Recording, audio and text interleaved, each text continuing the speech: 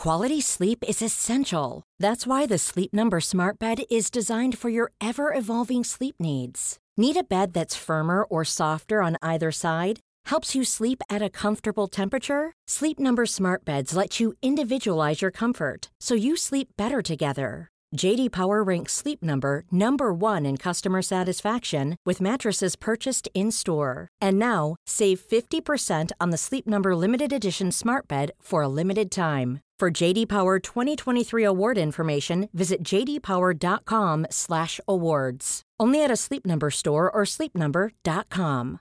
Ready to pop the question? The jewelers at BlueNile.com have got sparkle down to a science with beautiful lab-grown diamonds worthy of your most brilliant moments. Their lab-grown diamonds are independently graded and guaranteed identical to natural diamonds, and they're ready to ship to your door. Go to BlueNile.com and use promo code LISTEN to get $50 off your purchase of $500 or more. That's code LISTEN at BlueNile.com for $50 off. BlueNile.com, code LISTEN.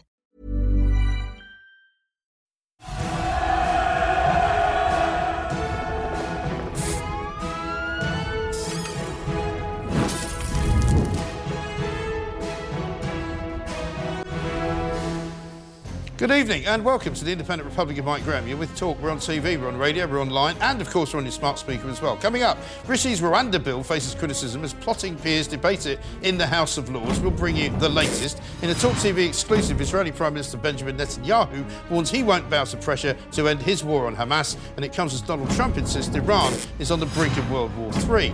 Nanny state or necessary intervention? Dr. Rishi bans disposable vapes but is accused of stamping on personal freedoms. We'll speak to someone who nearly died from the habit. Good evening, Britain, and welcome to the Independent Republic of Mike Graham, right here on Talk TV. We're kicking off the week with a bang. We've got shocking news about the woke BBC. I'll tell you why cigarettes are on the way back, just how close we are to World War III, and what those farmers have been up to in Paris. Plus, we've got all tomorrow's front pages as well. This is the Independent Republic of Mike Graham. Smoke 'em if you got 'em.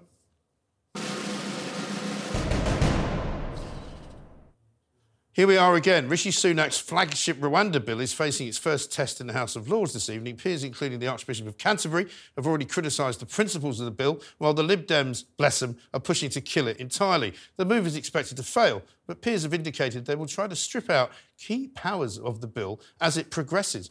We're not quite sure how it's progressing or where it's progressing or when it's going to be finished, but here to discuss the bill, Talk TV's political correspondent Alicia Fitzgerald is with us, also reporter at the Jewish Chronicle, Georgia Gilholy, and video comment editor at The Telegraph, Stephen Edgington. A very good evening to all of you. Alicia, I better start with you, really, because we're underway in the House of Lords. I've heard a few, what you might call predictable statements from some of the many lords in there. What's actually happening? Well, you know what? I wish I had a juicier update for everyone because at the moment all that's happened is several hours of them debating this Rwanda bill in very much the same way that we saw in the House of Commons, except here there seems to be two very clear messages. It seems to be the Lib Dems, for example, there's 80 Lib Dem peers in the House of Lords, which is made up of 750-ish lords. They all want to just topple the Rwanda scheme entirely. But we're really kind of seeing that it seems like most peers are just not happy with the way that the Rwanda bill is at the moment. So we're getting some indication that probably maybe, obviously, we don't know what will happen later. Or I mean, it could happen during the show, but I'm told, this is the second reading of the bill, isn't it? So they have to finish it tonight, or could it go on until another day? I mean, what? It could be delayed, annoyingly for everyone, because I'm sure everyone's really fed up of hearing about it. We really wants a bit of a... We really are, because, the trouble with this bill is that in the end, no matter what happens, if it even passes, nothing's really going to make any difference, is it? Well, this is it. So Rishi Sunak has long said he doesn't know when flights will take off, but we've recently had more of an indication that he said that he actually wants them to take off by the spring. The likelihood of that happening, though, given the fact that this bill is still in the House of Lords and there's still so many obstacles to overcome, it is just seeming like a very, very slim chance that will happen, especially even before the next general election, when we know if Labour do get into government, they're not going to go ahead with the scheme. And it does seem as though, a bit like the vaping story today, which is the other sort of big story politically of the week so far, that, Rishi Sunak's sort of clutching at these straws, hoping that something's going to happen, like something's going to be magicked out of the air and everyone's going to go, I see what you're doing. You're a genius. We must re-elect you. I don't know what's going on. Georgia, let me ask you. Is there any point to this Rwanda bill? I think in terms of point, the idea is the The idea is that the public are very unhappy about immigration because for several subsequent elections for basically the past 2 decades, the public have voted to reduce immigration. People feel that it's out of control. However, the Rwanda bill, as Alicia's obviously been discussing, it's not an adequate solution to illegal immigration. People are getting lost in the weeds. They don't understand what it means. Even if it does happen, will people actually be sent to Rwanda? It's really reeks of a kind of national crisis because the government are saying one thing, another thing is happening or not happening. And I think the reality is it will sort of languish in the Lords. I don't think this is something that's actually going to happen. And even if it did, I think it's very debatable as to whether it will be the correct solution. I mean, you do wonder, don't you? I wonder, Stephen, if you have a view on this, whether they're hoping that Rishi Sunak's just hoping he just gets stuck in the Lords and never comes back. You know, that way you can go, well, it's all their fault. That's why I couldn't stop the boats. It's all down to them. Well, one would hope that Rishi Sunak isn't so cynical, but... you would like to hope that, wouldn't you? You would like to think so, but this is, as Georgia says, a really serious issue. It's a national crisis facing the country. We've seen over 100,000 people come to Britain illegally since 2018. Back in that year, just 300 people crossed the Channel in small boats, and by 2022, it was about 45,000. Yeah. So this is a huge number of people. We're investing massive amounts of money in the hotels just to put them up and everything. Yeah. So it seems like there's a real urgency around this issue. And now it's just stuck in the House of Commons, going back and forth between the House of Lords and the House of Commons. And we're going to be waiting perhaps weeks, months before this bill's even passed. Well, exactly. 350 more people arrived, I think, on Sunday, because it was quite a pleasant day down on the south coast. And there's also reports today from the Mirror, Alicia, prison officers being deployed to train contractors on how to force asylum seekers onto deportation planes. I mean, you can see that going well, can't you? Without their consent. I mean, can you imagine? Yeah, I mean, I don't exactly know how they plan to go about that, and I probably don't even want to know either. But I think the more interesting thing about that is the fact that they're planning on that. They've looked so far ahead that they still really think that that's going to be a feasible situation. Right. When I think most of the public are looking at it, thinking, I don't even think we're going to get the migrants towards the landing strip of the plane, let alone on the plane. So I think lots of people will look at that and just think, you know, hold your horses. There are so many other things you need to do before you even get to that point. Well, Maybe that's not the priority. I mean, this is like American style, isn't it? I mean, the only way they can make this work is if they put them on in orange jumpsuits and chain them to each other and just march them onto a, you know, one of those Hercules transport jets. Maybe that would work. Well, also, when that initial Rwanda flight didn't take off, so that initial flight that was in 2022 with just 7 migrants on it, the reason it didn't take off wasn't because the migrants were refusing to get on the plane. It was because the ECHR gave a last-minute ruling and said that it was unlawful. It wasn't because the migrants were, you know, kicking and throwing punches and saying they weren't going to get on the plane. So I think lots of people will just be a bit confused about where the priorities lie here for the government. I mean, that is the problem, because I've been looking as well in the last week or so at a lot of the venues or the places they want to move them to out of hotels. There's one in Bexhill, there's one in Essex, there's one, you know, up in the Midlands, Northamptonshire, where they're trying to say they're going to use these barracks, which are not ready for people to go into. But they can't move them there until the places are ready. And they haven't got permission yet from the various local, you know, authorities and local communities that they're happy for them to be moved. Definitely. So Rishi Sunak has said for ages he wants to move the migrants out of hotels. Obviously, this has been a huge issue for local communities. Lots of MPs have raised the issue, saying that their constituents are really angry about migrants being in these hotels. But what he hasn't done is set up adequate spaces for them to move to. You can't close these hotels and then have nowhere to put the migrants. And putting them in barracks really is just the same of the same issue, pretty much. It's not going to change anything. People just want a suitable solution, and that probably isn't it. It really isn't. So we'll keep an eye on this Lords debate, and if anybody says anything really interesting, we'll bring it to you. And if anything happens, we'll also bring that to you. But, you know, at the moment, it's just an awful lot of people making an awful lot of noise and saying a lot of things that you'd expect them to say about how dreadful this all is. Stephen, I must come to you, though, because you've got a great story in the Telegraph tonight, all about the BBC and their recruitment policy. Tell us a little bit about it. We'll probably discuss it more later, but give us a bit of taster for it. So I really think this is an extraordinary story, if I don't say so myself. I thought it was when I saw it, to be honest. And, you know, I've spent years reporting on the civil service and kind of wokeness, and I've always wanted to do a report on the BBC. And finally, I had my chance today. So essentially what this is the BBC's hiring guidelines official policy for managers asks all candidates in one major non-editorial department a question about diversity. So they basically ask them, what is your viewpoint on diversity and inclusion? How would you support diversity and inclusion within the BBC if you were successful in your role? And managers are given a document which basically says the correct and incorrect answers to this question. So the document says, exactly, quote, don't hire if candidates, quote, lack an interest and a positive intent towards diversity and inclusion, are derisive or dismissive of diversity and inclusion and surrounding topics. Now, that phrase is incredibly subjective, and to me, what that means is critical race theory. Yeah. It means radical trans activism. It means all of the things that we've seen encroaching, not only in the BBC in terms of Black Lives Matter and other topics, but also across the whole of Whitehall and other public bodies. So this basically is saying we will not hire people who disagree with the diversity and inclusion ideology and surrounding topics. And I just want to read you a quote from a person inside the BBC who said to me for this story, "The BBC is not a welcoming place for those with conservative opinions. Management talk about diversity without embracing diversity of thought. The place that I have given years of my working life and that I sincerely cherish currently feels captured by left-wing activists and is unable to deliver on the core principles of impartiality." So I think this really is an extraordinary statement from the BBC. It does go to the heart of all the things that we've been talking about for the past sort of several weeks and maybe even months.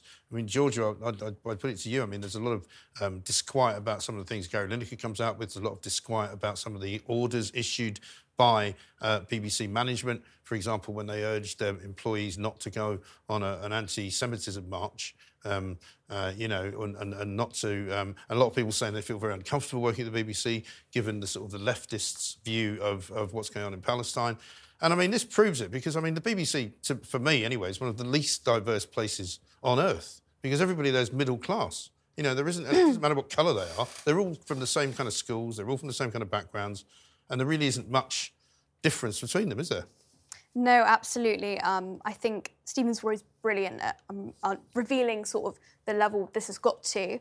I think the only thing that's worth adding maybe is that the BBC has been like this for decades upon decades. I mean, in the 60s and 70s, it was the forefront of some of the really boundary-pushing dramas and comedy programmes that sort of, should we say, push the fashionable 60s view of morality and of politics into a lot of people's lives.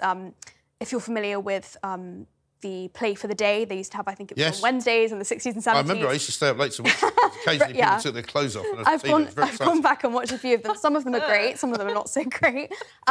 People would complain at the time that they were...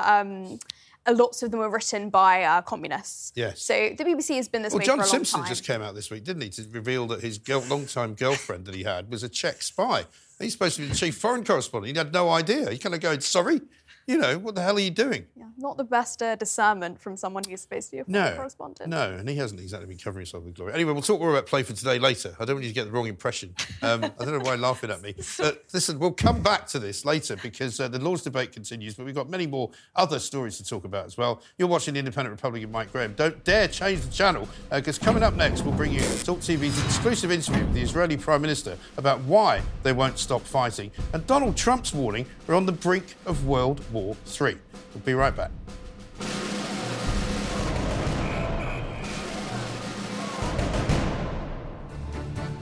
Welcome back. You're watching the Independent Republican Mike Graham right here on Talk TV. As the situation in the Middle East threatens to boil over tonight, the Israeli Prime Minister has told Talk TV in an exclusive interview that his country will fight till the end. Speaking to special correspondent Douglas Murray, Netanyahu added that beating Hamas would take some time, but that the conflict was wider than just Israel, warning the West, if barbarism wins here, Europe will be next, and then America will be next. The US and others of your allies want you to wrap up the war in Gaza as soon as possible. But everyone you speak to here believes, rightly I think, that it's going to be months of war to come. How do you reconcile those two things, keeping your allies happy but doing what you feel you need to do in Gaza? We have to win in Gaza. We have to achieve total victory. Hamas cannot be left standing, coming out of the ruins with a V sign and saying, we'll do it again and again and again, which they promised to do. So first, for our own sake, for our own future, we have to defeat these monsters. Secondly, I don't think it's just our case. It's also the case, as I've told President Biden, I've told all the leaders who came here, I said, this is your war as well, because this is not merely a minor skirmish. This is part of a major confrontation between the moderate axis of Israel and the moderate Arab states against Iran, the terror axis of Iran was the three H's, Houthis, Hezbollah, Hamas, and others. And the whole world is now watching. Who's going to win? They're sitting in the bleachers. Who will win? Will Iran win or will Israel win? Will they win or will the West win? So I think that what I say to our American friends, whose help I appreciate a great deal, I said, the war will take as long as it takes, but it will result in total victory because our battle is your battle and our victory is your victory as well. Well, for much more on this, let's go live to Jerusalem and speak to Talk TV's war correspondent, Tom Much. Tom, very good evening to you. Thanks for joining us on the Independent Republican, Mike Graham. Benjamin Netanyahu doesn't speak all that often. He spoke to Douglas Murray at some length. We'll hear some more from him in a little while. There's a lot of pressure on him at the moment. What's the reaction been like to this interview and to what he's been saying lately about fighting kind of for as long as it takes? So what I found really, really interesting that he said in his interview was that he wasn't so much talking about the stakes for Israel as he was trying to internationalize the conflict as wide as he possibly can. He was trying to say to the Americans, you have a stake in this conflict. And I thought it was very interesting as well that he mentioned moderate Arab countries. Now, there he's likely referring to states like Bahrain or the UAE and especially Saudi Arabia, who Israel, the first two Israel made peace agreements, and it has been really trying to get a peace agreement with Saudi Arabia. Now, there is this perception, especially in the rest of the Arab world, that it is Israel against the Arab world. He's trying to say, no, it's not like that. We still want to be your friends and your partners. We want to fight the Iranians, and trying to lump Hamas in entirely with this kind of Iranian axis of terror, Hamas, Hezbollah, and the Houthis. That's sort of the new kind of line that is coming out of the Israelis at the moment to try and make it look like this is not just an Israel against the Arab world. It's a sort of a West versus the rest, a West versus the bad guys kind of lineup. And I guess he's getting some help, is he not, on that thesis from what is going on around the region? Because although Iran denied any involvement in those drone strikes against the US base and the 3 dead Americans, it's very clear that Iran has a great deal of involvement in either subsidising or funding or supplying weapons to many of these dissident groups around Syria, whether it's Hamas as well, and also in Lebanon. Yeah, so the interesting thing with Iran is to what extent we all know that it funds and supports these movements. But what the real question has always been, how much control does Iran actually have over these particular movements? It's thought that it controls Hezbollah in Lebanon fairly closely, but the Houthis, for instance, seem to have been a rather independent actor. No one actually knows whether they're doing the attacks on shipping with the absolute blessing of Iran or not. Same with this recent movement in Iraq, the Islamic resistance of Iraq, which was, formerly a fairly nondescript movement that wasn't that well known, now seems to have killed 3 US troops in Jordan. Now, American leaders have said that behind the scenes, they don't believe Iran really wants a regional war. They worry that it would run out of, ammunition or weapons if it ever got into a fight with the United States, and that's probably the reason that it hasn't allowed its most powerful proxy, which is Hezbollah, to really go full out against Israel in the north. But the worry is that there are two, really. One is that Iran decides that it is in its interests to really go for a regional war, in which case this could escalate massively, or also that Iran loses some of that potential control over its proxies, who start using the weapons and the funding to kind of pursue their own aims, such as, for instance, if Hezbollah did decide to go for a larger escalation in the north. No, of course. And Iran, it turns out, has been slapped with fresh sanctions by the US and the UK today because of that deadly drone attack in Jordan, which killed 3 American soldiers. The White House has laid the blame squarely at radical-backed Iran militant groups, a sentiment echoed by Prime Minister Netanyahu. Let's come on to the bigger question then, Iran. Everywhere in the region, whether it's in Gaza, whether it's in Lebanon, whether it's in Yemen with the Houthis, everything leads back to Iran. Mm-hmm. How can you solve any of this without addressing the question of Iran? It seems to me you're at risk of fighting skirmishes in the Iranian war, but your prime enemy that says it wants to annihilate this country we're sitting in is still sitting in Tehran.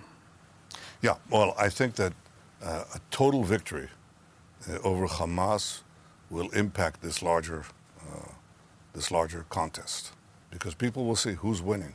Israel won or Iran won. The West won or Iran won. And I think that will have an influence on other countries in the region and other conflicts in the region.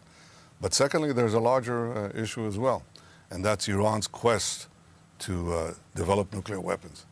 Because if you can see what Iran is doing now without nuclear weapons.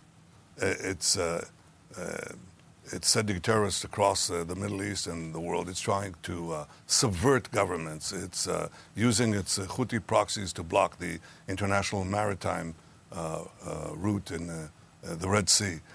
Its proxies are killing Americans as we speak. In Iraq and... Well, yes, in many places, not only there. And the question is, and attacking them continuously. So this is what Iran is doing without nuclear weapons. Now imagine they had nuclear weapons, and we understand, we can see in the world, what does it mean when you have a country that is aggressive in intent and has nuclear weapons? You can see what is happening with a much smaller country, a much less dangerous country, North Korea.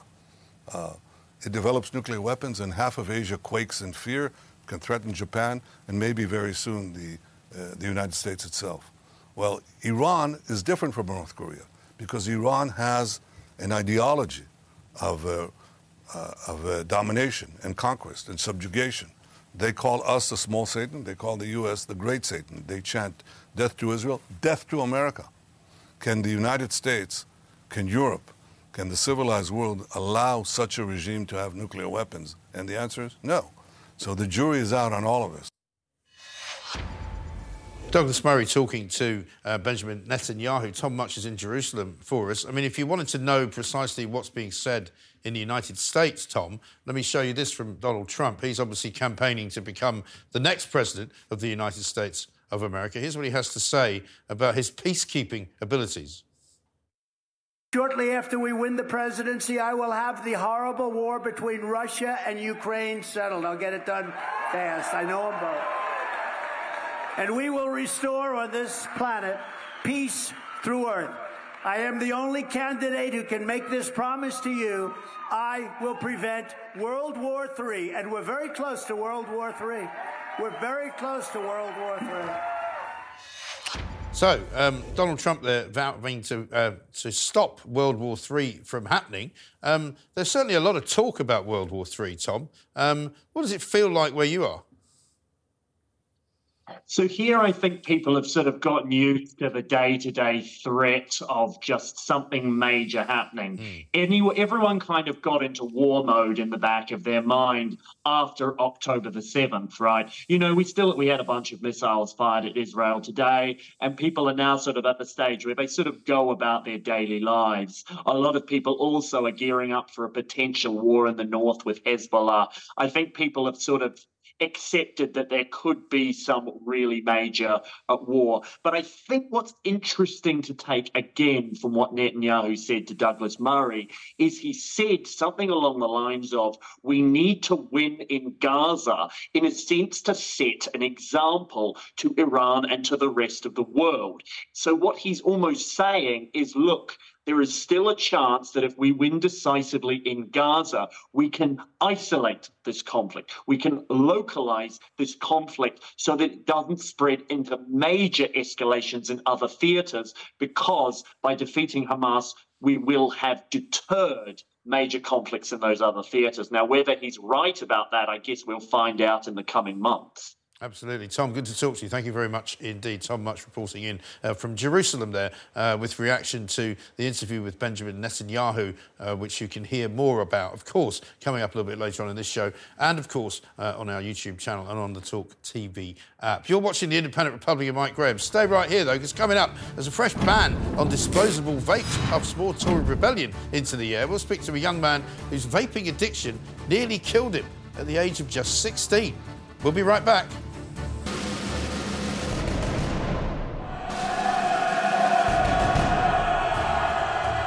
Welcome back. You're watching The Independent Republic of Mike Graham right here on Talk TV. Rishi Sunak is set to face yet another rebellion over his vaping ban and ambitions for a smoke-free generation.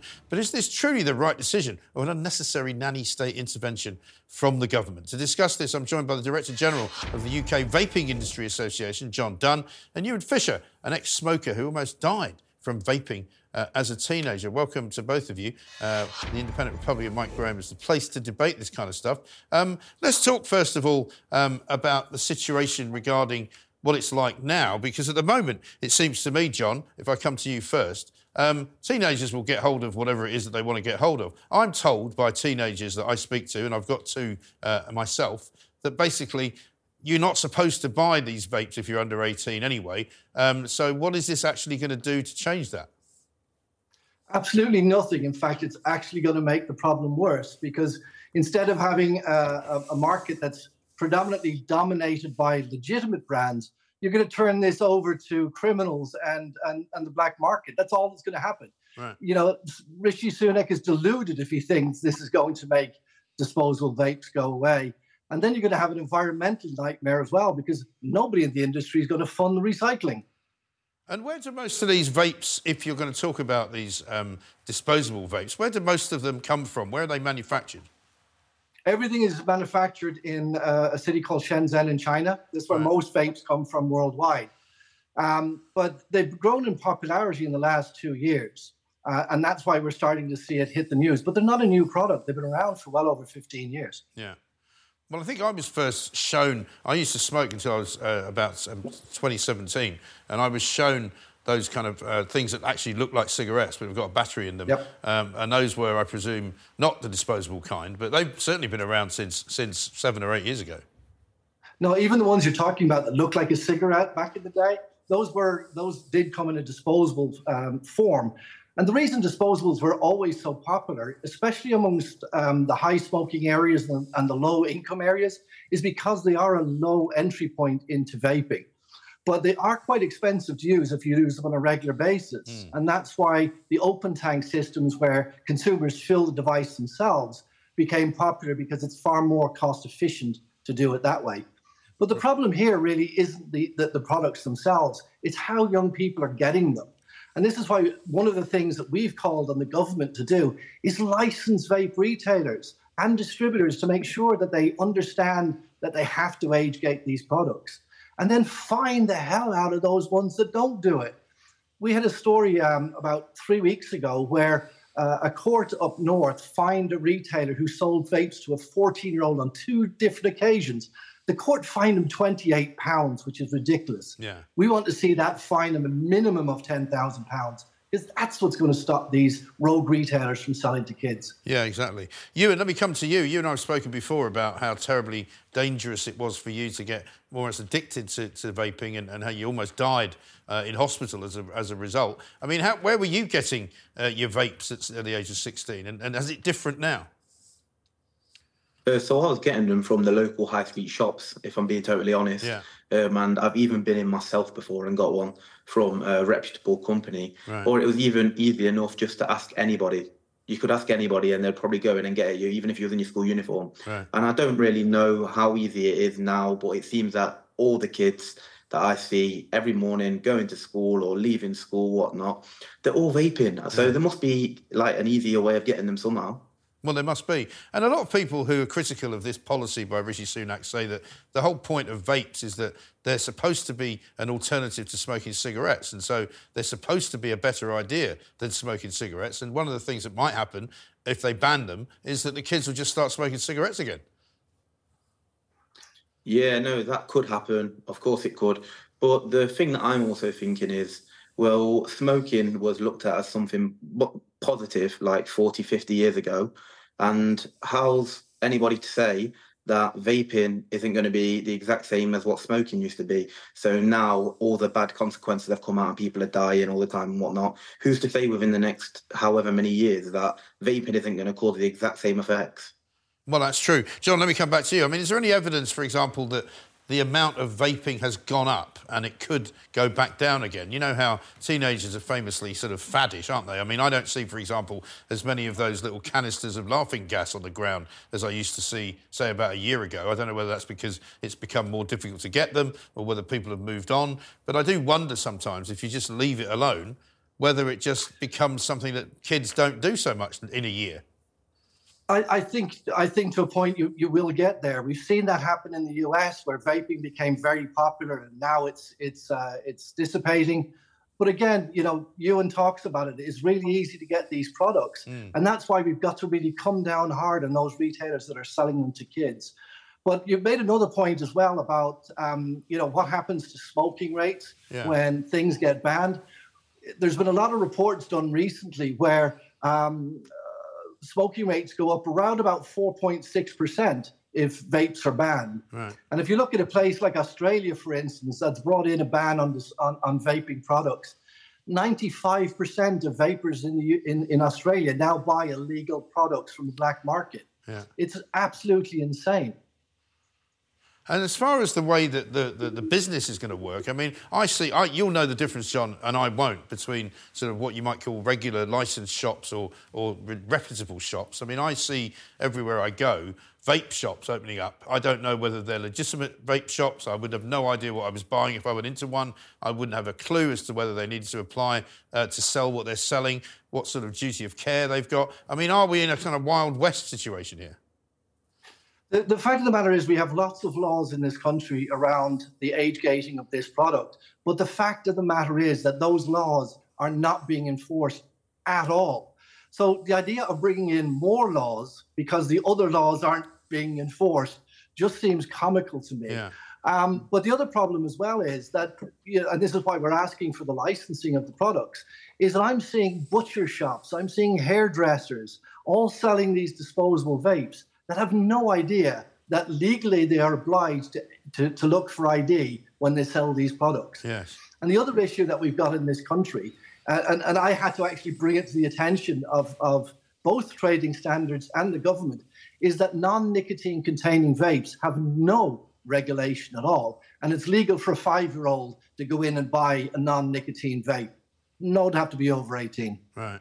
It is an extremely difficult problem to sort out and to fix. We're going to take a little break, though, because we have, I think, a result in the House of Lords tonight on the Rwanda bill. We'll find out exactly what's going on very, very shortly. You're watching the Independent Republic of Mike Graham, and you're going to want to hold on to that seat of yours because the EU is trying to banish so-called gendered language. And, of course, back home, Sunak is navigating snakes in his own ranks. Stay with me. Welcome back. You're watching the Independent Republic of Mike Graham right here on Talk TV. Now, it's time for Taking the Mic.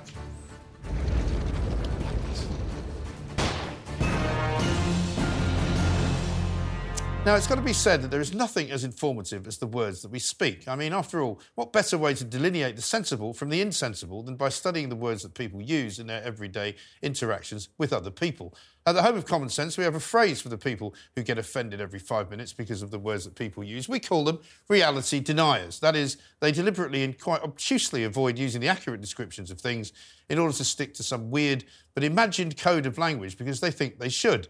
We have no such bounds here at the Independent Republic. Indeed, we believe that we should be free to say whatever we want, albeit with responsibility and an understanding of how powerful words can be. To wit, any member of Joe Public ought to be entitled to be as bossy or as pushy as he or she wants to be, even in the presence of the King and Queen. After all, if you're going to prove yourself to be the best man for the job, you can't be too virile or too shrill. To get through no man's land, you may need to enlist the help of the odd repairman. You don't get to be master of ceremonies without the right amount of manpower. Now, that statement makes perfect sense, doesn't it? It works as a piece of advice, you would think, for anyone entering the public square. But there's a problem. The European Union doesn't like it. That's right. Those unelected bureaucrats in Brussels reckon it's full of gendered language. So they've compiled a 61-page document outlining just why what I just said is offensive. If I was to take any notice of the European Institute for Gender Equality's toolkit on gender-sensitive communication, I'd have to rewrite it. And here's how it would sound. Any average citizen ought to be entitled to be as assertive as he or she wants to be, even in the presence of the Queen and King. After all, if you're going to prove yourself to be the best candidate for the job, you can't be too energetic or high-pitched. To get through unclaimed territory, you may need to enlist the help of the odd technician. You don't get to be host without the right amount of workforce. I mean, I'm sorry to have to say this, but what a load of old cobblers, or should I say, what a load of old shoe repair people. Doesn't really sound as good, does it? And why do we have to transpose King and Queen to Queen and King? For those of you who may have been living under a stone for the last 8 years, we've actually left the European Union, thank goodness, so we don't actually have to kowtow to this nonsense. But beware, there are plenty of homegrown reality deniers here as well. And I've got an easy response for you to give them when they tell you you can't boldly go where no man has gone before. Just say no.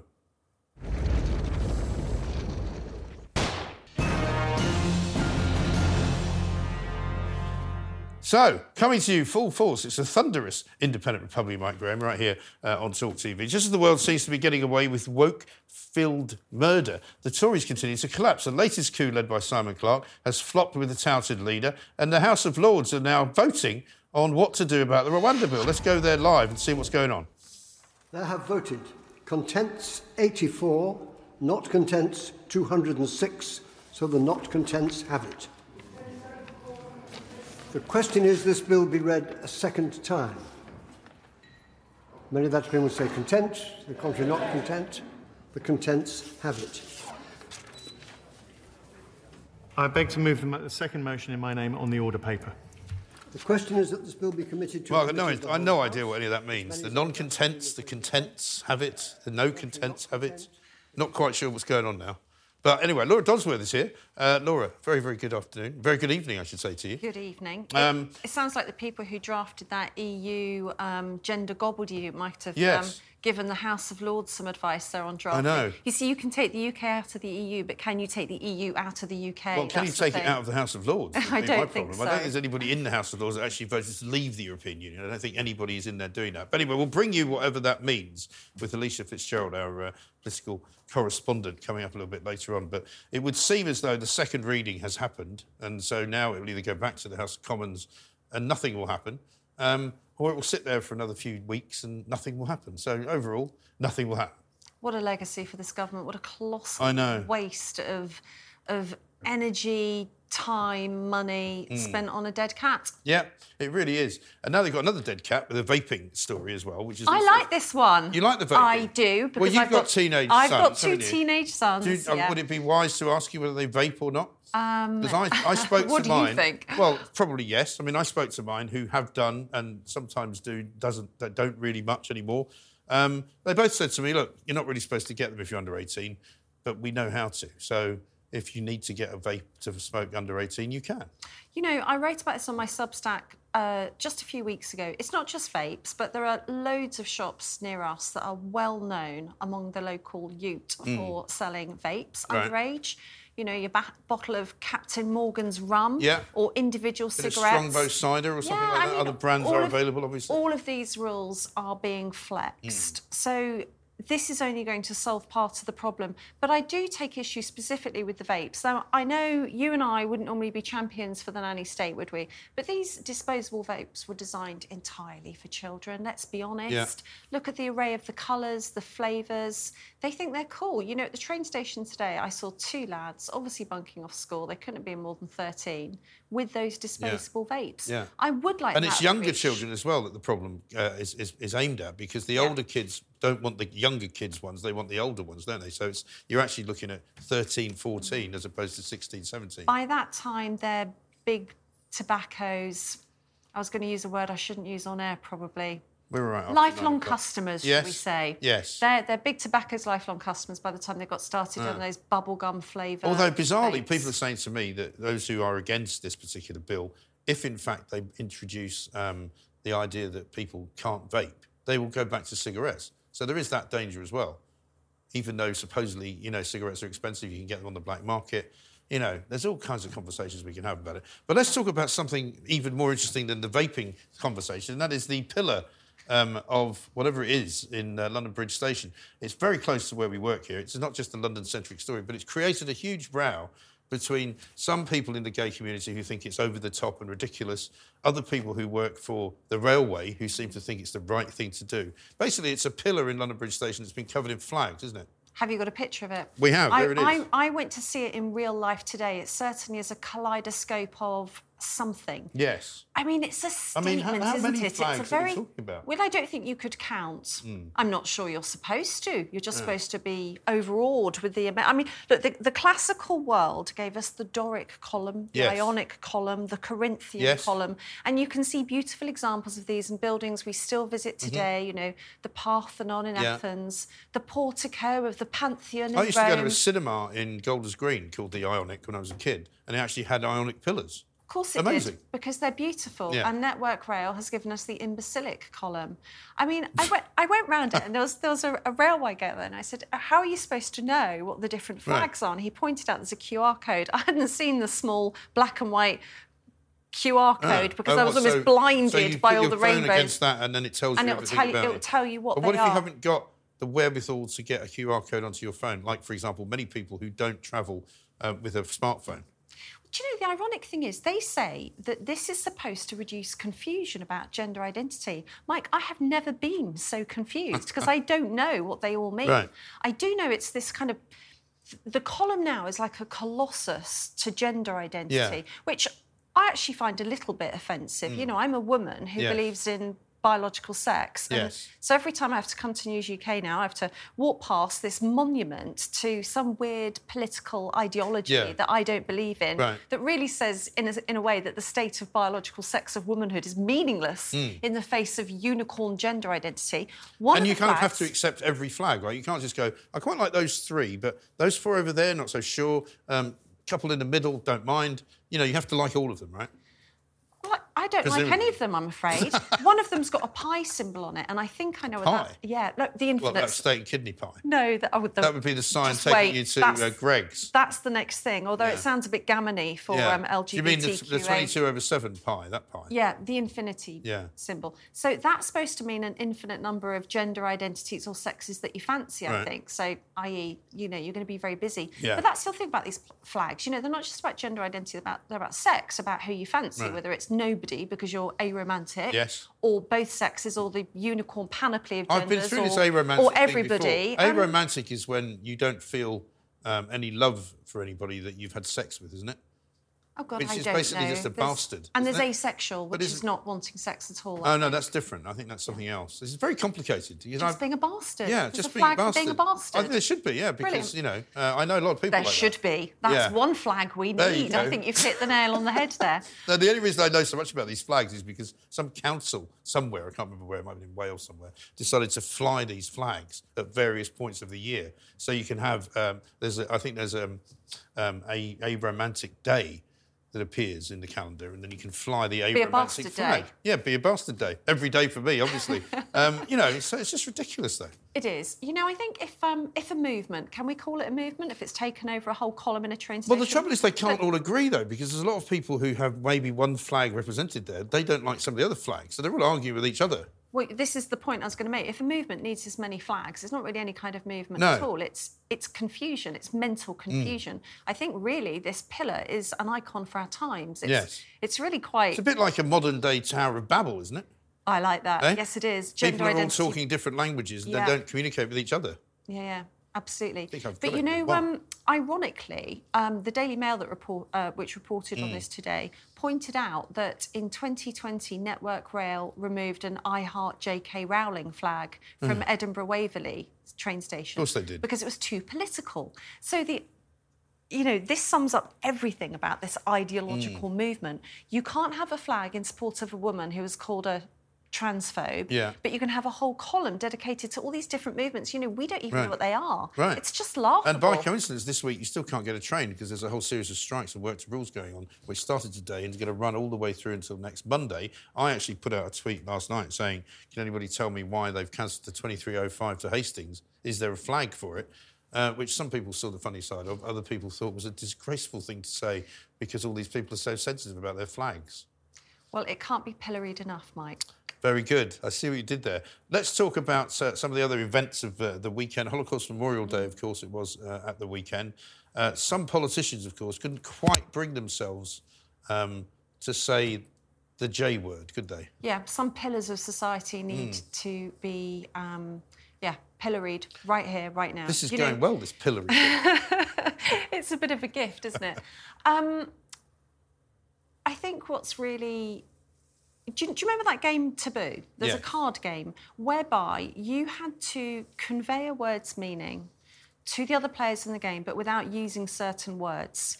And for me, watching certain high-profile public figures supposedly commemorate International Holocaust Memorial Day was like watching that game called Taboo being played. Right. It's like watch them commemorate International Holocaust Memorial Day through tight lips, clenched jaws, eyes cast down, while refusing to use the words Jew and Jewish and, God forbid, anti-Semitism. Yes. Now, the word genocide itself was created in the wake of the Second World War to describe what happened. Yeah. And Labour MP, I'm going to really struggle to say her name here because when I say it, I mix it up with somebody else completely different. Well, Kate Seymour, I think is how you say it. She's Labour Co-op MP for Edmonton, who has been suspended by the Labour Party, I believe. Yeah, so she's been suspended because while she did acknowledge the Jews in her message in the Memorial Day Trust Birken on Twitter, she finished her message off by saying it mirrors the ongoing genocide in Gaza. Yeah. Now, well, she remembers all those murdered during the Holocaust and Nazi persecution of other groups. Also, we never forget those killed in other genocides that followed in Cambodia, Rwanda, Bosnia, Darfur. Well, you could add a few to that if you want to sort of start going around the world looking at where a lot of people were killed for no particular reason, right? It's just a mockery, though, of International Holocaust Memorial Day, which, of course, was set up because of the Holocaust. I mean, let's not forget that, you know, it commemorates the liberation of Auschwitz-Birkenau, which is a camp where alone 1.1 million Jews were killed. Ovens were specially created and gas chambers and train tracks to methodically exterminate a whole race. Yeah. And not just the Jews in Germany or, you know, Nazi-occupied Europe. The Nazis wanted, as we know from the Wannsee Conference, to kill every Jew in Europe. Now, that's a genocide. Yeah. And while the loss of civilian life in Gaza is appalling, you know, nobody wants to see the violence and the death and the sadness, it isn't a genocide. And so what she was doing was really conveying a political agenda, totally the wrong day to do it, really insulting to British Jews, to Jews around the world, to the day itself. And she's just one of many. There was also... And she shouldn't have done it. She shouldn't have done it. We're out of time, No, but we didn't get to Humza Yousaf, who didn't manage to say the word Jew at all. I know. We've got to go. Sorry, too much time on the pillar. You're watching the Independent Republic of Mike Graham, and you will be for another whole hour. You better be. The French are going to show you how to protest with style, and Alex Salmond's going to tell us what the hell Rishi Sunak has to do with Britney Spears. Back very soon.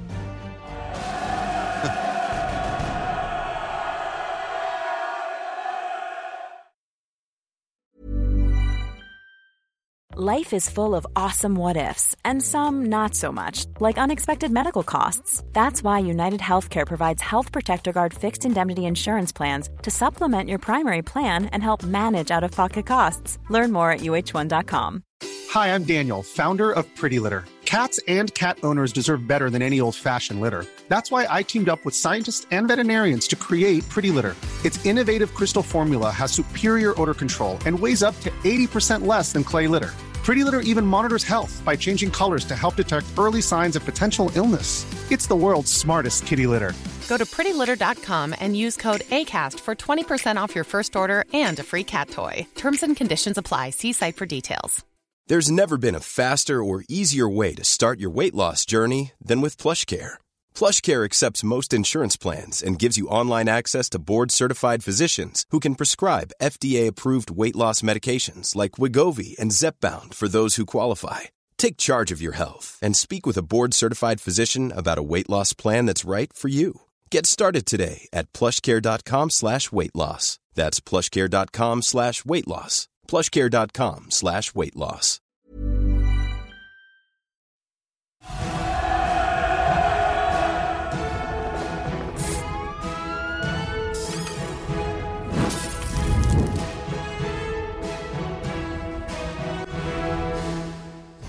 Good evening and welcome back to the Independent Republican Mike Graham. You're with Talk. We're on TV, we're on radio, we're online, and of course we're on your smart speaker. Coming up, Dr. Rishi has wider plans for smoking to make us all healthier. We'll speak to Alex Salmond, who banned 16-year-olds from smoking in Scotland when he was First Minister. Labour plans to slap VAT on private school fees, but new research suggests it's deprived grammar school kids who will feel the pain.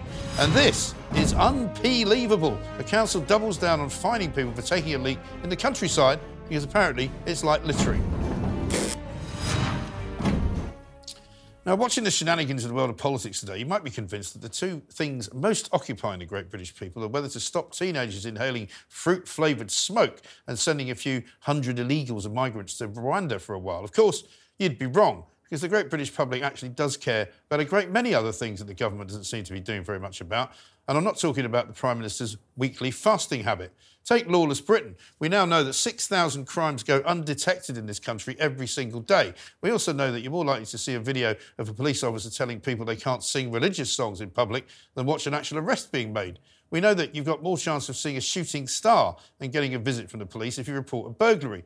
And we know that our streets are becoming ever more lawless and dangerous with every night that passes in 2024. Take this weekend as an example. Just a few days after a 15-year-old boy was stabbed to death in Birmingham, 2 more young teenage males were murdered in Bristol after a mob attacked them armed with knives and other weapons.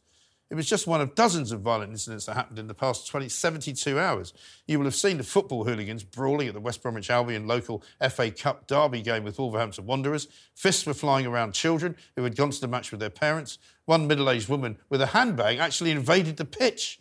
Fans were spotted with blood running down their faces and the game was held up for half an hour before order could be restored.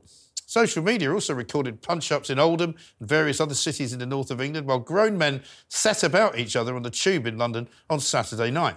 Bewildered passengers could be seen looking on in horror as one man was kicked and punched to the ground when the train stopped at a station. All of these lawless incidents only serve to show a snapshot of what is a society out of control. The police have largely lost the plot when it comes to violent public brawls, sometimes involving dozens of protagonists, and more parents are having to bury their children as a result of how violent our youngsters have become.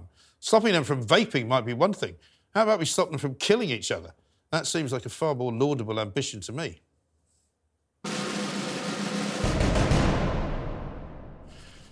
Now, later in the show, we'll be bringing you a first look at tomorrow's front page, but before anyone else, we've got an exclusive look at the Sun newspaper, and they're going with Marcus Rashford, a man who is supposed to be an England international and a Manchester United star, making hundreds of thousands of pounds a week. Rashford's 12-hour tequila party before calling in sick. He went to a nightclub in Belfast and then reported himself to be too ill to train. I mean, my goodness me. Things have changed. Remember what George Best used to do on a Saturday night before he played football. There we are. Now, Rishi Sunak has taken a small nanny state policies as presumably preparing the public for more finicky state interference ahead of what is very likely to be a certain Labour victory. The ban on vapes has been held by what's left of actual right-wingers in the party as profoundly unconservative. What's even less conservative is news that Rishi Sunak's Sunday to Tuesday fasting includes Peloton classes done to Britney Spears' greatest hits. Hit Me Baby One More Time. Joining me in the studio tonight is Labour Party leader and former First Minister of Scotland, the one and only Mr Alex Salmond. Alex, welcome, and good to see you. I'll just tell you the Marcus Rashford thing. I mean, when George Best used to go from Belfast to Manchester to the nightclubs, Rashford's doing it in reverse. Yes, he is. Yeah, he's got a mate, apparently, who plays for some team in Northern Ireland. He's obviously just discovered the delights of Belfast. But, the thing about George Best is that after a full night at the nightclub, he used to roll up to training, couldn't train a stick, and then came out on a match day and scored 5 goals. Yes, I mean, that was his thing. It was an incredible situation. Now, we want you to talk us through, because I was in Scotland, I believe, when the smoking ban first came in, and I was very irked by it, because I was obviously older than 16, and I wasn't there when you were First Minister, but I got you out of the country before I took office. You did do that, yeah, chased me. But I do remember standing outside many sort of bars and restaurants in Glasgow in howling gales, smoking and cursing Jack McConnell, the First Minister of Scotland, who had done it. But tell us about your 16-year-old. Well, I'm going to say a number of things that you wouldn't hear me say very often, but here's one of them. Jack McConnell was right. Yes. And I thought the smoking ban in public places was correct. He was correct to implement it, and many other countries followed suit. And people who can now go into bars and restaurants and enjoy some clean air, they think the same thing. As far as the 16-year-olds, yeah, I mean, companies do intervene to try and push public health in the right direction. You know, it's not an either-or, Mike, between doing something about knife crime. Or more accurately, Kenny McCaskill, the Justice Secretary, reduced knife crime in Scotland by 75% in 3 years, as well as doing something about smoking among 16-year-olds. So it's not an either-or thing. Well, I'm not suggesting it's an either-or. The knife crime thing really annoys me because there is a route forward that we followed in Scotland. Unfortunately, it hasn't been totally pursued in Scotland, and the figures have gone back up a bit. But there's a way to deal with knife crime, right? And I mean, OK, it doesn't deal with the underlying problems in society and all the rest of it, but actually stops people getting killed. And that's you have to do a combination of stop and search over everyone at the weekends under the age of perhaps 25, without fear or favour, every single person. And if people know they're going to get stopped and searched, then they won't carry knives. But you know the difference, though? Well, let me finish this, Mike, because this is a big thing. All right. You have to treat it not just as a criminal thing, but also as a public health thing. And you have to bring into the communities which are ridden with knife crime, you've got to bring the victims of knife crime, the families of those who've died, and the people who wasted their lives by carrying knives and being caught, and bring them to tell the youngsters of today just what a waste it is. And if you do that combination, not one or the other, but both, then you will reduce knife crime very significantly. And the fact that politicians don't do it is just moral cowardice. Here's what I would say to you. I mean, and people mention the Glasgow sort of model often, don't they, and say that they've actually proven that it can be done. But there's one classic kind of, I suppose, missing element of the crime involving knives in Glasgow and in most of Scotland, and that's race. Because the problem with stop and search in England is that the people who generally object to it are the people who are representative, shall we say, of the black community. Well, sure, well, it's just going to be racial profiling. That's where moral courage comes in. But you didn't have to do that in Scotland. But in Scotland there was plenty of moans and whines and groans. There would have been, yeah. There was a guy who led the Liberal Democrats when they were still in existence in the Parliament who used to whine every week about, some 15-year-old had been stopped and searched. Yes. And with no kind of understanding that because of that process of being able to do, if every single person under the age, is age profiling, under the age of, say, 25, is stopped and searched on a Friday and Saturday night, then there is no racial profiling because every single person under a certain age will be stopped and searched. And knowing it's going to happen is what stops people carrying knives. But I don't think it's practical in London, for example. Yes, it is practical. Everybody under the age of 25 who's going out to see if they've got a knife. Because there's not police, for a start. And even if you wanted to do it, how long do you think it would take? Right, OK, you think you use up less police by dealing with the consequences of knife crime, dealing with the pain and the disaster for families and there've been one victim of knife crime. The consequences don't just fall on them or the family, it falls on hundreds of people. And actually stopping it, yes, of course, it requires a concentrated effort, but if you do it, people will soon see the results of it and they'll get behind it, including the people who suffer most, which incidentally is young black kids in London's most deprived communities. Absolutely right. But it is a more complex issue in London than it is in Glasgow. And I think you would admit that. And I think everybody knows that it's a much bigger problem currently in England as it is in Scotland. Nothing had happened for many years before in Scotland until we did it. And I have to say, it slipped back a bit in Scotland because you got people saying, there shouldn't be a universal stop and search, the civil liberties, blah, blah, blah. There's nothing more endangers civil liberties than losing your life. Yes. And that's the hard fact and the reality. And sometimes it takes... And I just can't understand, given the last 5-6 years, where knife crime has escalated out of control in many of England's cities, why there hasn't been the determination to do something decisive. Well, look at what I was just talking about there, about lawless Britain, in terms of it's not just knife crime. There is a sort of view abroad, if you like, that the country has kind of lost the plot. We haven't seen football violence like we saw at West Bromwich Albion and Wolverhampton Wanderers at the weekend for quite some time. Quite a few years now. That's the biggest crowd they've had for some time. Well, yeah, very much so. But I mean, people who go to football will say, it's never really gone away. We saw what happened at the England final in the Euros. All those people high on cocaine got their way through past security and got into the grounds. Yes, but it's not been as bad as that particular incident was. We've also seen, partly because maybe more things are now filmed But people fighting in the street now is a common occurrence. There was one just down in Bournemouth, which, as far as I knew, was a sort of sleepy place where you went for a Conservative Party conference and bought a house in Sandbanks if you were lucky enough to make enough money. They're fighting outside a college in a street, sort of running battles where 5 or 6 people were taken to hospital, 20-odd people were arrested. This was just one afternoon last week, you know. I'm sure that you get cycles of things. I don't think, from my observation, I don't go to many English football matches, but from my observation, there's less lawlessness at football matches in England now than there was in the 1980s. Yes, I would say that's true. But it's coming back, though, is the thing. Well, then perhaps they should do something about it before they get to the top of Well, do you know they are? Because you'll be delighted to know, I can bring you this as a piece of interesting breaking news. The Premier League have given the police in England millions and millions of pounds as a gift. Now, you'll know all about the niceties of dealing with public bodies and whether they can accept money. Apparently, there is a way you can give a gift to the police. Well, that's good, because... and they're going to give that gift in order to have the police protect the top Premier League matches from trouble, because the police were starting to say, do you know what? We don't really fancy doing this. So they're now paying them to do it. Good. So now you can buy the police. Yeah, well, OK, Mike, but, I mean, given the zillions of finance...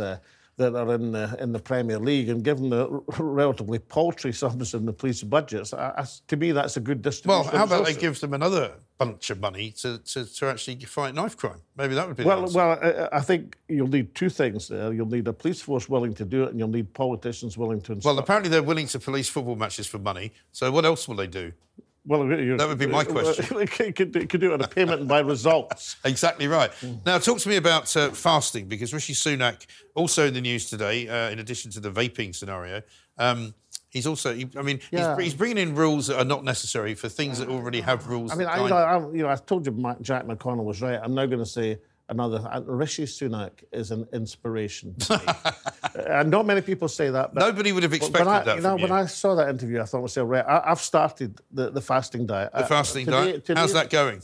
Day 1 today. OK. It's good. All right so far. Are you hungry? Yeah, yes. I've been looking around for anything to steal. I've got nothing here for you. But, I saw that interview and I thought, this guy is really on the ball now, because when he said he was addicted to Mexican Coke, yes, I thought to myself, this whole boring image is being shattered.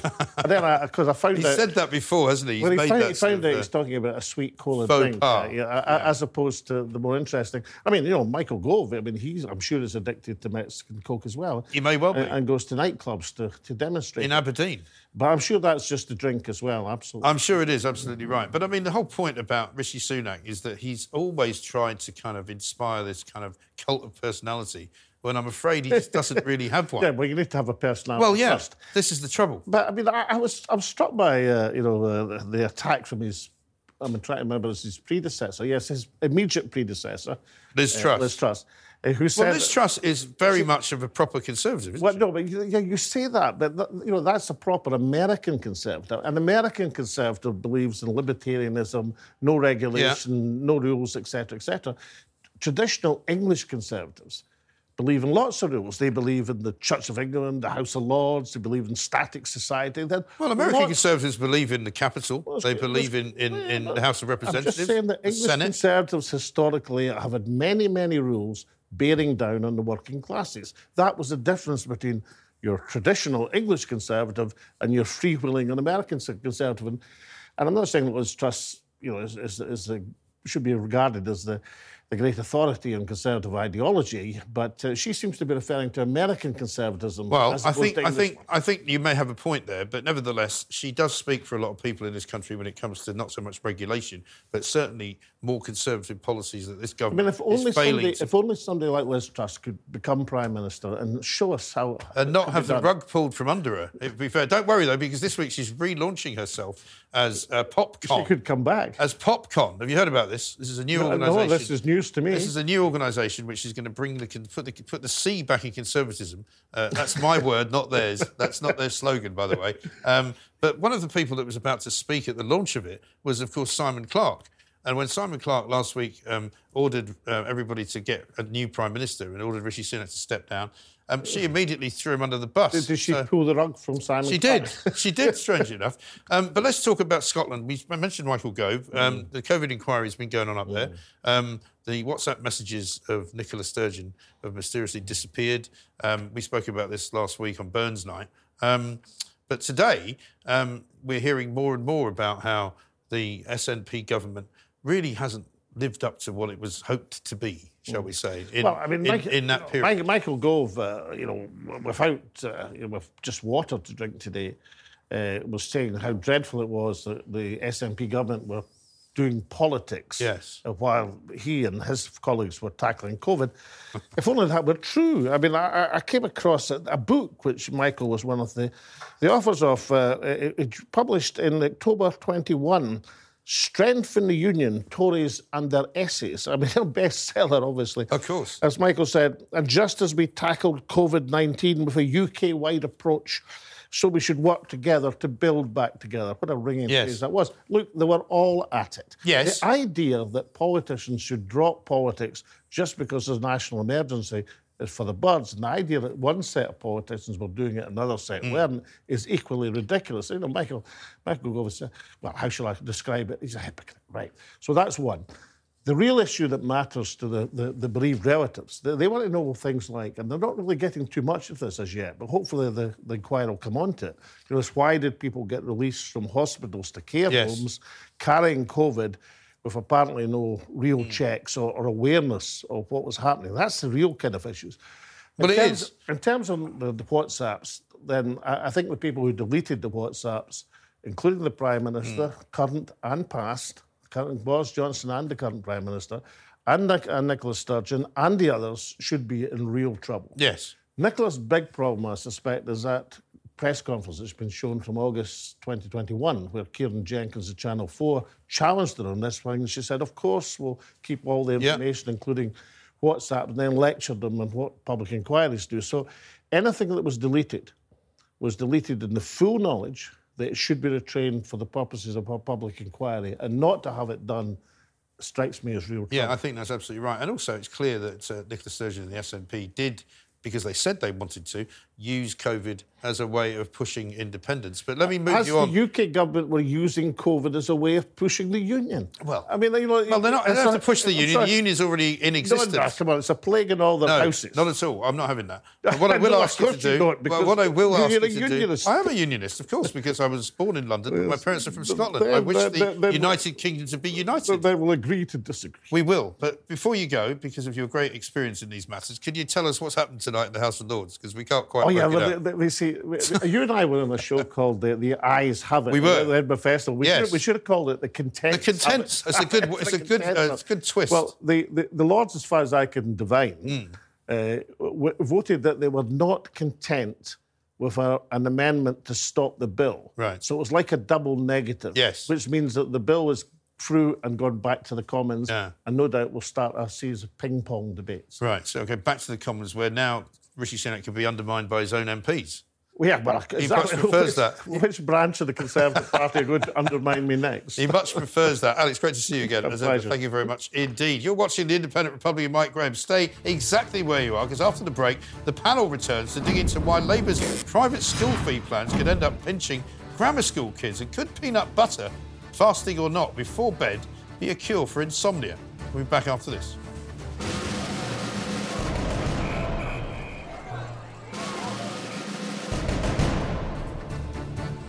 Welcome back. You're watching The Independent Republic of Mike Graham. We'd like to start tonight's panel with video comment editor at The Telegraph, Steve Edgerton, journalist Georgie Gilholy, and journalist and broadcaster Sam Dowler. They're all here. I want to show you something, though, before we go any further. We're going to look at all the front pages of the papers and some other stories besides.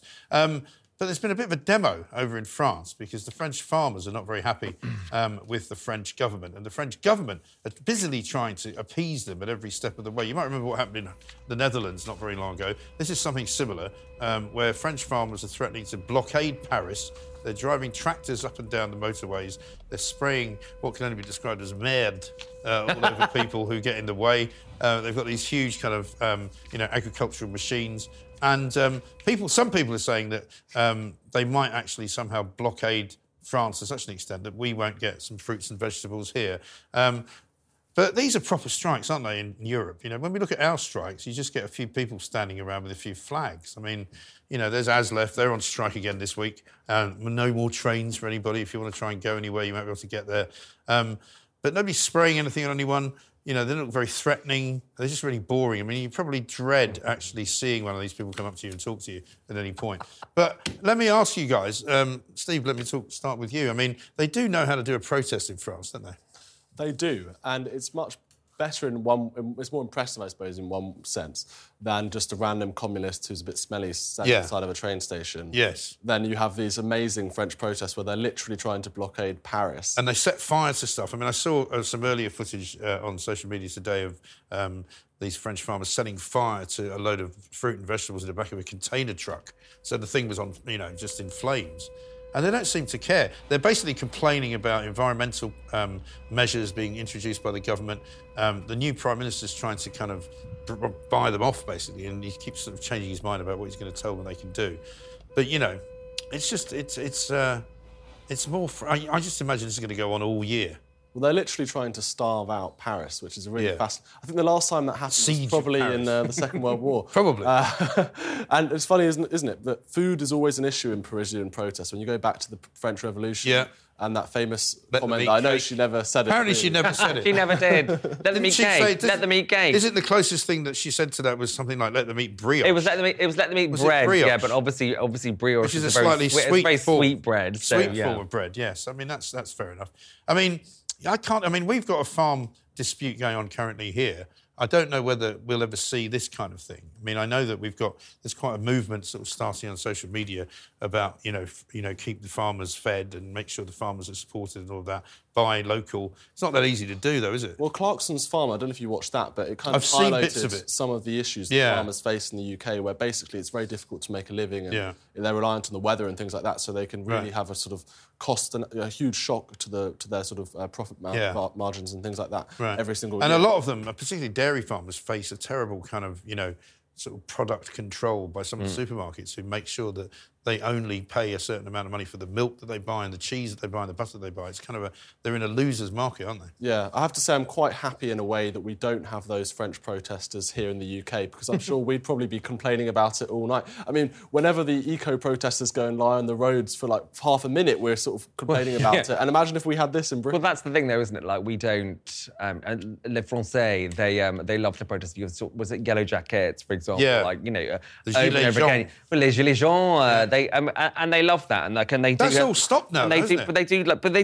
When they do something, they do it seriously. Yeah. I mean, like... I think I would like... And I almost think, it's not very British to do that, so I don't think our farmers. I agree. I think our farmers wouldn't go that far, and also, like, you know, especially our farmers now. Like, I mean, surely we've left the EU, so you know, certain problems are not there anymore, etc. But well, however, it's the net zero thing that people are upset about, though, because the net zero rules are saying to them that they have to do certain environmental. You know, manoeuvrings in which they're saying they're too expensive. I'll tell you what I would like to see, though, is one of those merd spreaders, you know, those huge things. Next time Just Stop Oil turn up in Westminster, you know, just spray them with, you know, 7 buckets of whatever. What do you say, Georgia? I agree with you that this kind of aggressive protest, as a British person, you would feel a bit weird about doing it. You wouldn't... icky. Though, on the other hand, so you're all too young to remember the poll tax protest, aren't you? Poll tax protests were pretty serious. They were brutal. Pretty serious. The mining strike, I mean, you know, when you had, all the police pitched battles with miners. Peasants' revolt. There was a time, well, that's going a bit further back. I'm not that old, you know, thank you very much. The feudal system. You know, I remember Margaret Thatcher, that's about it. You do feel a bit envious, though, because you kind of I feel like British people maybe need to be a bit more forthright about what they want in terms of politics. Well, because look where we've ended up. We've ended up with a government that makes laws about things they've already got laws for. I mean, tonight in the Lords, we've got, you know, the bill now coming back to Parliament, coming back to the House of Commons.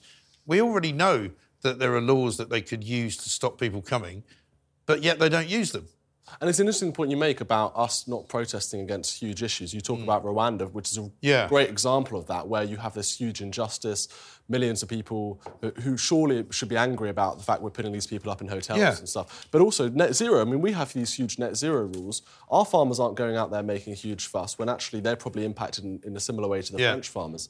And just generally people with heat pumps and with all these regulations, ULEZ is another good example. Maybe the ULEZ, the sort of Blade Runners thing, is one example where you can see some sort of similarities between French and British protests there. But I mean that's kind of non-violent protest, which we do quite well, I think. And I think the problem is, like, especially with all of the above that you said, a lot of the public think, that there are, people want net zero. They see climate change as a problem. They see, like, a lot of the public do agree with that. Well, some of them do. Some of them don't. But as I said, it's not a political problem, climate change. It's a problem for everyone. No matter what way you look at it. It becomes a problem when you ask people how much money they want to spend to solve it. That's the thing. As soon as you say, how much are you willing to pay to save the planet, and they say nothing. But it's all about, like, for example, like getting my partner to do the to do the recycling. It's like, oh, well, no, China don't do it, and it's like, well, you might as well not bother. But that isn't the point. I'm with him. The point. I'm with him. You have to start with what you can do personally. Yeah, of course you do. Otherwise we won't get anywhere. No one will where get most anywhere. of the recycling that you do actually goes. I don't want to think about it. It does not go into any form of recycling whatsoever. Mike, when I was dripping with bin juice this morning, I was dripping with bin juice this morning. Bin juice? Trying to... the juice at the bottom of a bin bag. No, I don't have juice at the bottom of my bin bag. You're supposed to throw it out before when you're trying to sort your... But that's the thing. I mean, it's annoying, I don't want to do it. My local council delivered me a plastic bucket, right, about that size. The green one? No, it was brown, this one. I didn't ask for it. I didn't ask them to spend my money on it, but they put one outside my door and they expect me to put food in it and then leave it out. That's the food caddy, Mike. Well, I'm not doing it. Partly because I don't leave any food on the plate because I was raised... we didn't have very much in the 1970s, so I always clear my plate because there were starving people in Africa. So you're not getting any of my bloody waste It's food. eggshells and peelings also, as well. if you put waste food out, guess what happens? You get rats, you get foxes, you get cats... You get a whole load of vermin coming to your house, and it's completely horrendous. Do you know, Mike, my favourite clip from this show was when we were talking about, when you were talking about net zero and differences between concrete and wood. And there was this brilliant clip where Mike was saying, we can grow concrete, and I just think we should come back to that It's true, and you can. I mean, Can you explain that to us again? How is that? You don't know? No. Well, it's a long story, which I shall tell you. Get your whiteboard out and show us. It's one of the greatest viral clips that's ever gone around the world. It's about 50, 60 million views now. I haven't got news for you and everything. However, we need to talk about VAT and the Labour Party putting it on private school education. Now, I don't know if any of you went to private schools, but of course you did. You're a lefty. Of course you went to private school. He's the lefty and he went to a private school. Yeah, I mean, that's how easy it is. I mean, I had a debate with Alex Salmond about Brexit, right? And the people who were busy telling the audience that, the working class have been betrayed by these Brexiteers, these horrible people, they'd all been to private school. And the people who were actually saying, actually, Brexit's quite a good thing, hadn't. So that tells you all you need to know. It's trustafarians, about the elites of this world. But, seriously, the problem is that a lot of people are saying, actually, it's all very well for the Labour Party to put VAT on this, but actually what it will do is it will prevent an awful lot of people who are not particularly wealthy, but who save up a lot of money to put their kids into private school. They'll be priced out of the market. And then those kids will go to grammar schools, which will then have a knock-on effect, which will mean that less privileged kids will not be able to get into grammar school. I think this is about choice, isn't it? And, what you're doing here is you're putting a huge amount of pressure onto the state school system by removing the vast amounts of people who can just about afford to send their kids to private school. I used to be I don't think it's a vast amount. It is quite a lot, because if you think about it, there are many private schools that nobody's really ever heard of. It's not all about Eton and Harrow. It's not just very exclusive, very expensive public schools. It's a lot of public schools that are basically affordable for people who have got a decent sort of joint income, but they're not rolling in money. What these schools are doing are fantastic. They're public service. They're educating... Because they're taking kids out of the system. Absolutely. Which actually helps those who remain in it. A bit like people, and they're providing high-quality education. education. It's like people... See, no, I don't think so. I don't think of it that way at all. Having been to private school, and, I enjoyed Was it not any good? I made a lot of friends. I went to Haberdashers' Asks in Elstree. Nice. Or can't say Asks anymore, sorry. Why not? It's Haberdashers because Ask was a slave owner. So anyway, say it here. Say it here. Anyway. Have they changed all the headed notepaper and everything? They can't mention the slave owner. But I get emails from them quite often asking for money, and when my parents sent me there, and they sent my sister there, and it beggars belief how much they must have paid a term. I know how much they paid in fact, and I wouldn't say it now, but it's shocking amount. And I did fencing at school, thank you very much, water polo, I did, sailing on the, which is fantastic, but you don't want other kids to have the same opportunities. That's not what I'm saying. I don't think personally I needed that. I think I would have excelled at a state school. But I think there are really good state schools, there are really good private schools, but I agree. There's a difference. There should be more of a blending of the two and work out a system whereby you'd have specific classes at a state school, etc. Or I went to a specific class to get into Oxford and Cambridge, and the teacher at the end of the class said, "What are you doing here?" Because she knew I don't push myself academically, so therefore I was in the school because that's where my parents wanted to send me. Whereas I think if I was in a school whereby I would have to work harder to do better. No, but it's not all about you.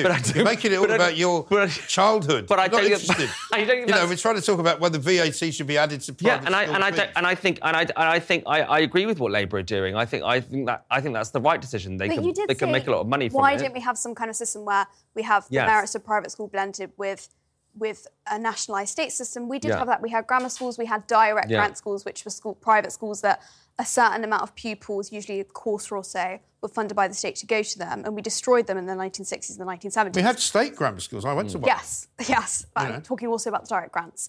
Destroyed them completely. So the remaining grammars that you have are a rump of what they used to be academically, and they're usually in places in the southeast and certain metropolitan areas, so only middle-class people are able to send their children there because they live in those nice areas. If we had more of a nationwide system, you would have something along those lines.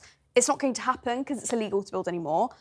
The Tories won't do anything about it, so I highly doubt that Labour will as well. Well, there are still some grammars, aren't there? There's some in Kent. Yes, but we're not allowed to build more, unfortunately. Well, you say we're not allowed. Anything's possible, but certainly not going to happen under the Labour government. But Labour destroyed the grammar school system, unfortunately. But the Tories didn't do anything to reverse it. So. No, they didn't, which makes them just as bad, I'm afraid. That is the problem. So really, we should rehaul the entire system. Well, like everything in this country, it's not working. Everything needs a retread. The NHS needs a retread. Education needs it. The army needs it. The trains. Government needs it. The trains. Everything needs it. If you can find me something between now and 11 o'clock that doesn't need to be retread, I'll give you a special sip of my special liqueur here. Now, let's talk about peanut butter, because apparently somebody's discovered that peanut butter in the evening aids sleep. I don't know. I'm not a big fan of peanut butter. I have to say, I do eat it on a digestive before I go to bed. Do you?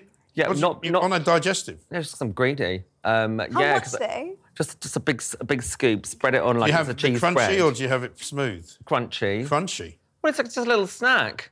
Yeah. Now I know that it helps me to sleep. Well, how do you sleep? Do you sleep well? I do sleep quite well, yeah. Do you clean your teeth after you've had it? I cannot go to sleep without brushing my teeth. Yeah. Well, it's then a crime. I think it's a crime. Isn't it?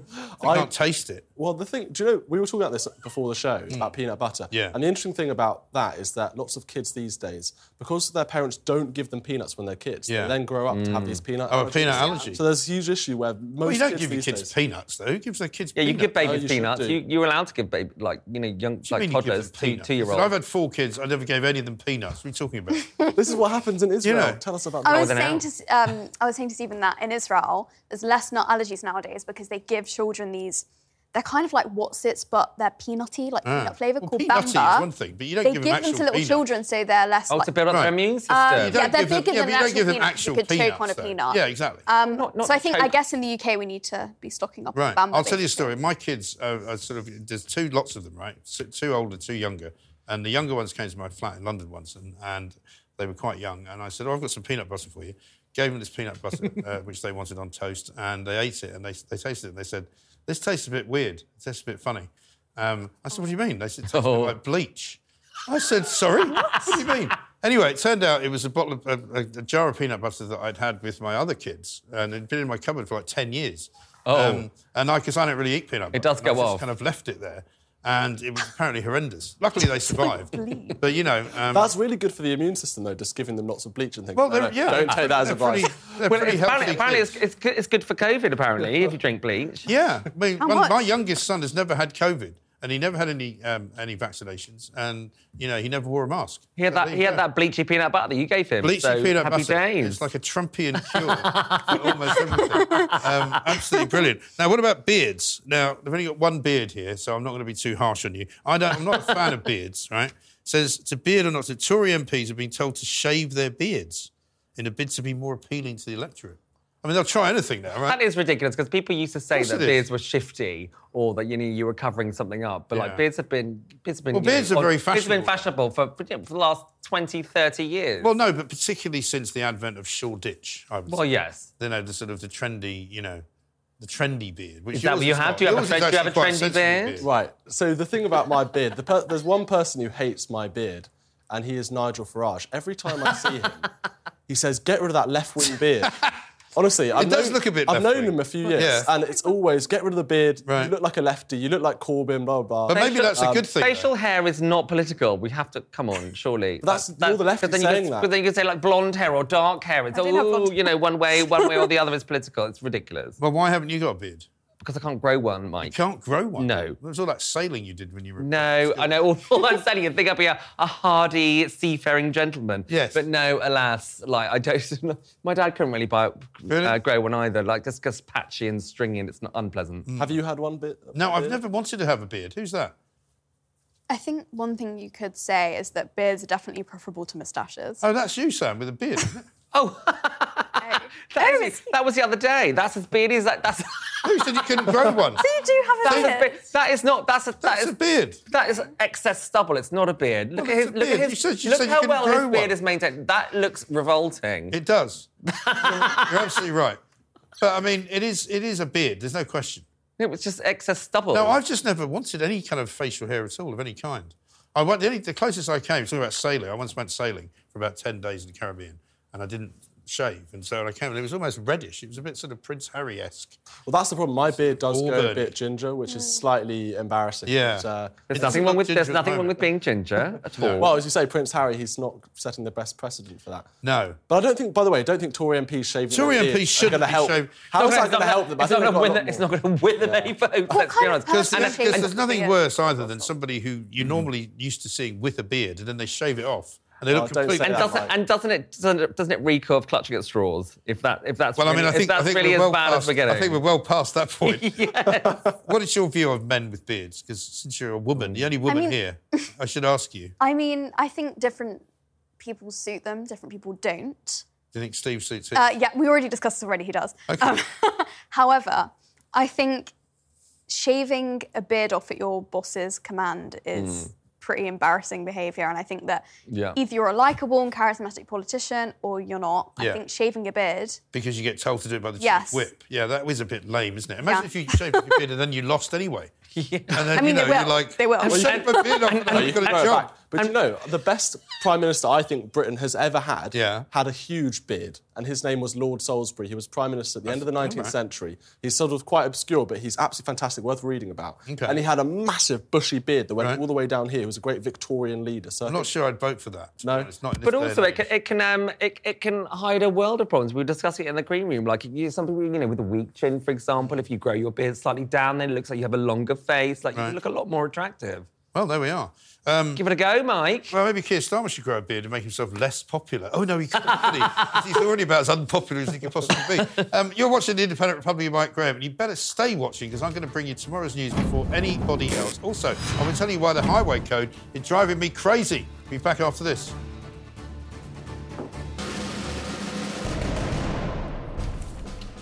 Welcome back. You're watching The Independent Republic of Mike Graham right here on Talk TV. Now, it's time for this. The world of woke.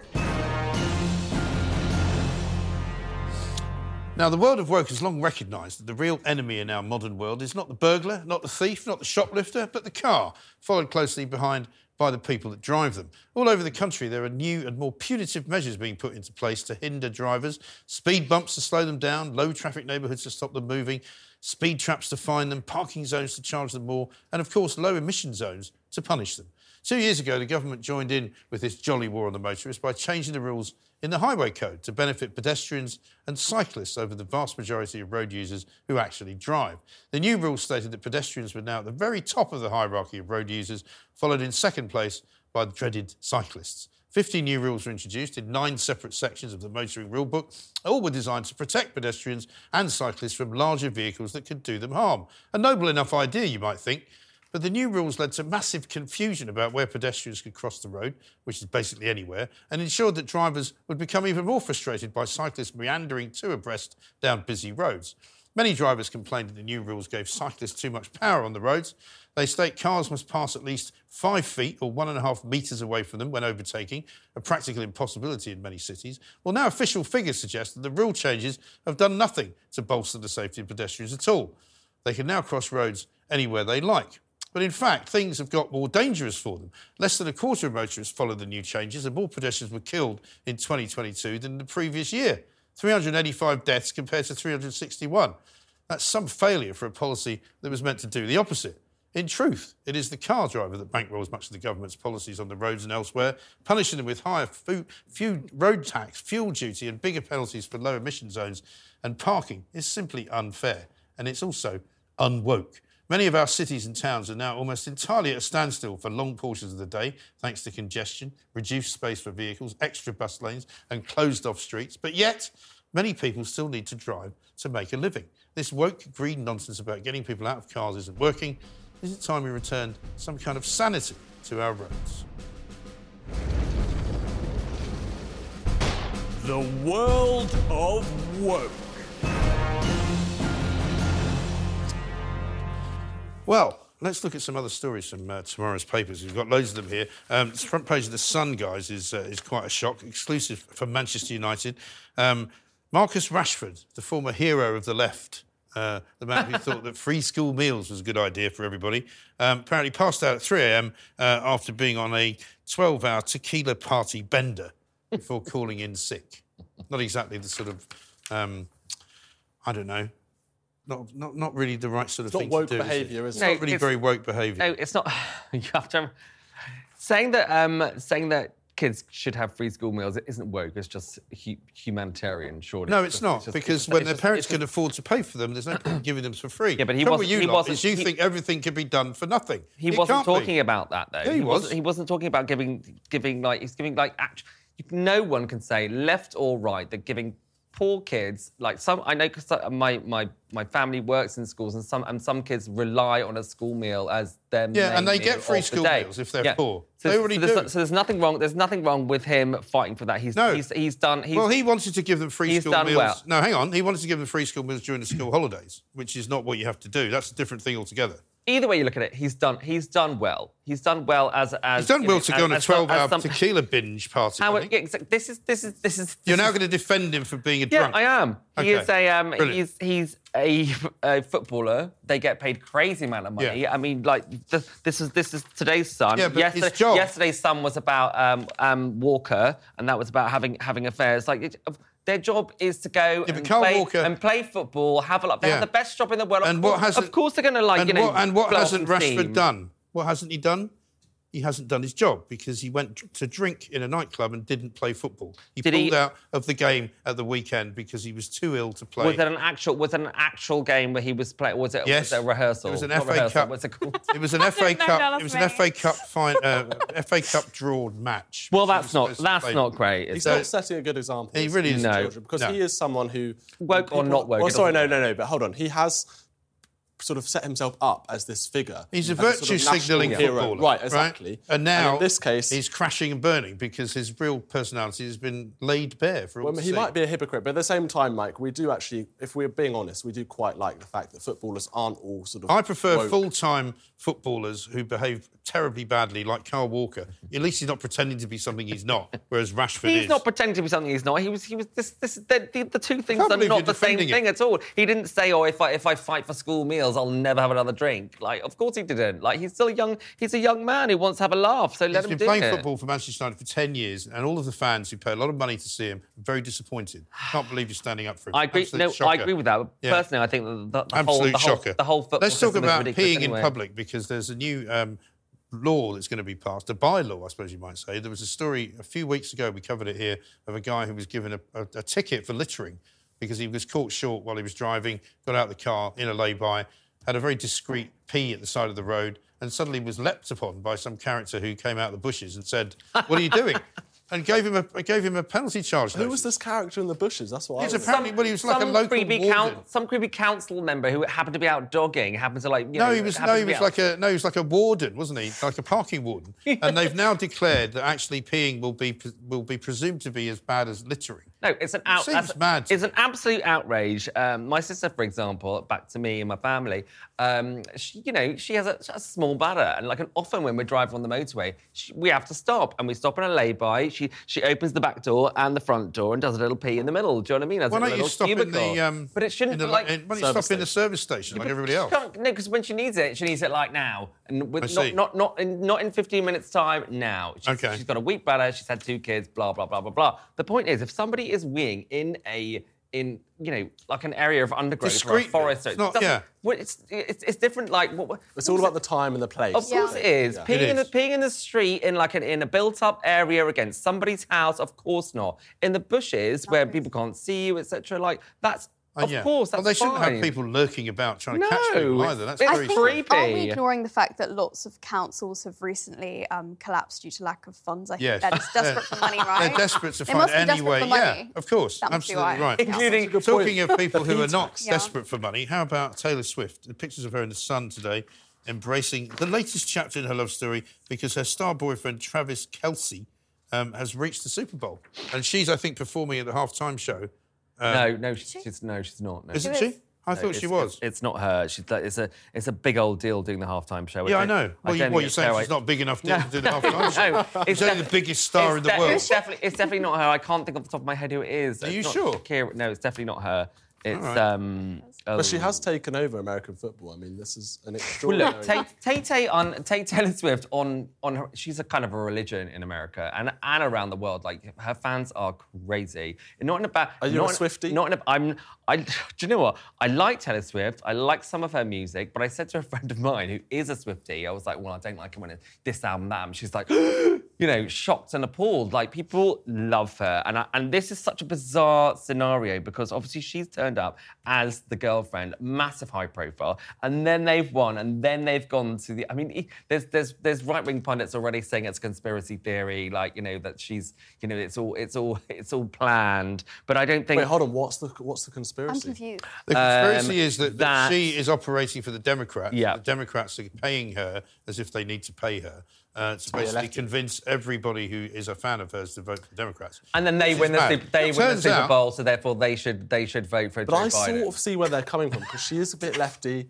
and she doesn't really say much. She doesn't really say much about politics. She has talked a little bit about it. She got on. There was a day in America last year where it was a day to register to vote. She got 38,000 young people to register to vote. And she sold it. And she didn't say which way to vote. She just said register to vote, which I think is very important. She has come out and supported. Well, it turns out, that she was offered the chance to sing at the Super Bowl halftime show and turned it down. So I'm sure she's probably turned it down multiple times. Well, she turned it down specifically this year for 2024, so she won't. She's on a huge tour, though, right? So that's she is. Yeah, she's on her Eras tour. Have you got tickets? Anybody got tickets? No, I hear they're really expensive. So you just people screaming. Right, okay. I had tickets, but then I heard that it was a 4-hour show, and that doesn't do it for me. What did you do with the tickets? No, the tickets. Don't give them to your sister with the weak bladder. The tickets were free anyway. They were through contact. She won't be able to see half the show. She'll be going to the toilet every time. But to her fans, that is ambrosia for 4 hours of her singing all of her songs. Now a couple of stories. I tell you what, the Telegraph, your paper's led with farmers laying siege to Paris, so must be a big story. Tory gave up minister's job because he couldn't afford to pay his mortgage. George Freeman quit as science minister in November, saying basically his health and his family and his well-being was at risk. Writing on his blog just days ago, he revealed another reason, My mortgage rises this month from $800 a month to $2,000. This sounds all like this, which I simply couldn't afford to pay on a ministerial salary. What? A ministerial salary is like $100,000, isn't it? I think so. I think it depends. You can't afford $2,000 a month. Yeah, I think it depends which minister you are. But it does say, I think politicians... Well, the basic MP salary is $86,000, yeah, right? Yeah. So you get additional money for being a cabinet minister, don't you? Yeah, you do. Surely you would be able to afford at least that. 100. Maybe he has family. Maybe he also has expenses. Yeah, exactly. I'm calling BS on that. I'm saying he must be talking absolute rubbish. I agree with you there. I don't buy it. It does sound. I do think MPs go through a lot, and we shouldn't be too harsh on them in some ways. They do go through a lot. Sorry, I don't pay them enough of my taxes to be able They go through a lot of. They go through a lot of BS. Any sympathy from Why me. am I being We should all feel sorry for them, I'm sure. Final one. We've only got 30 seconds left. Iranian dissidents living in the UK have been warned by counter-terrorism police in the past fortnight of an increased risk of violence and kidnap. Or maybe they should stop, firing missiles at people. I think these are people who are against the Iranian regime who They live are. in the UK. Yeah, there are people. Yeah, who are being targeted by the Iranian regime. This is the trouble with embracing borders and embracing fights that are happening everywhere else. But there we are. Thank you, guys. I'm afraid we are out of time. We've done everything we can. We've told you about all the big stories we could. Badenoch and Gove on Tory Grop, evil plotters. We didn't do that one, but never mind. But thank you. That's all from me tonight. You've been watching The Independent Republic of Mike Graham. Thank you very much indeed to all my guests. Just going to have to go and get a little bit of this so I can get a good night's sleep. You will never guess what this is, right? It's a bit of peanut butter. I haven't got a digestive to put it on, unfortunately, but I'm going to try it. We can't talk. Is it bleachy? We can't talk. It's not bleachy, so it's not 10 years old. It's all right.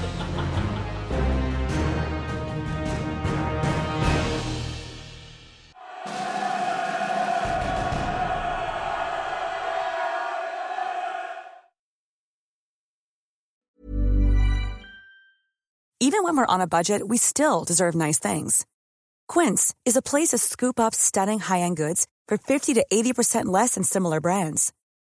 They have buttery soft cashmere sweaters starting at $50, luxurious Italian leather bags, and so much more. Plus, Quince only works with factories that use safe, ethical, and responsible manufacturing. Get the high-end goods you'll love without the high price tag with Quince. Go to quince.com/style for free shipping and 365-day returns.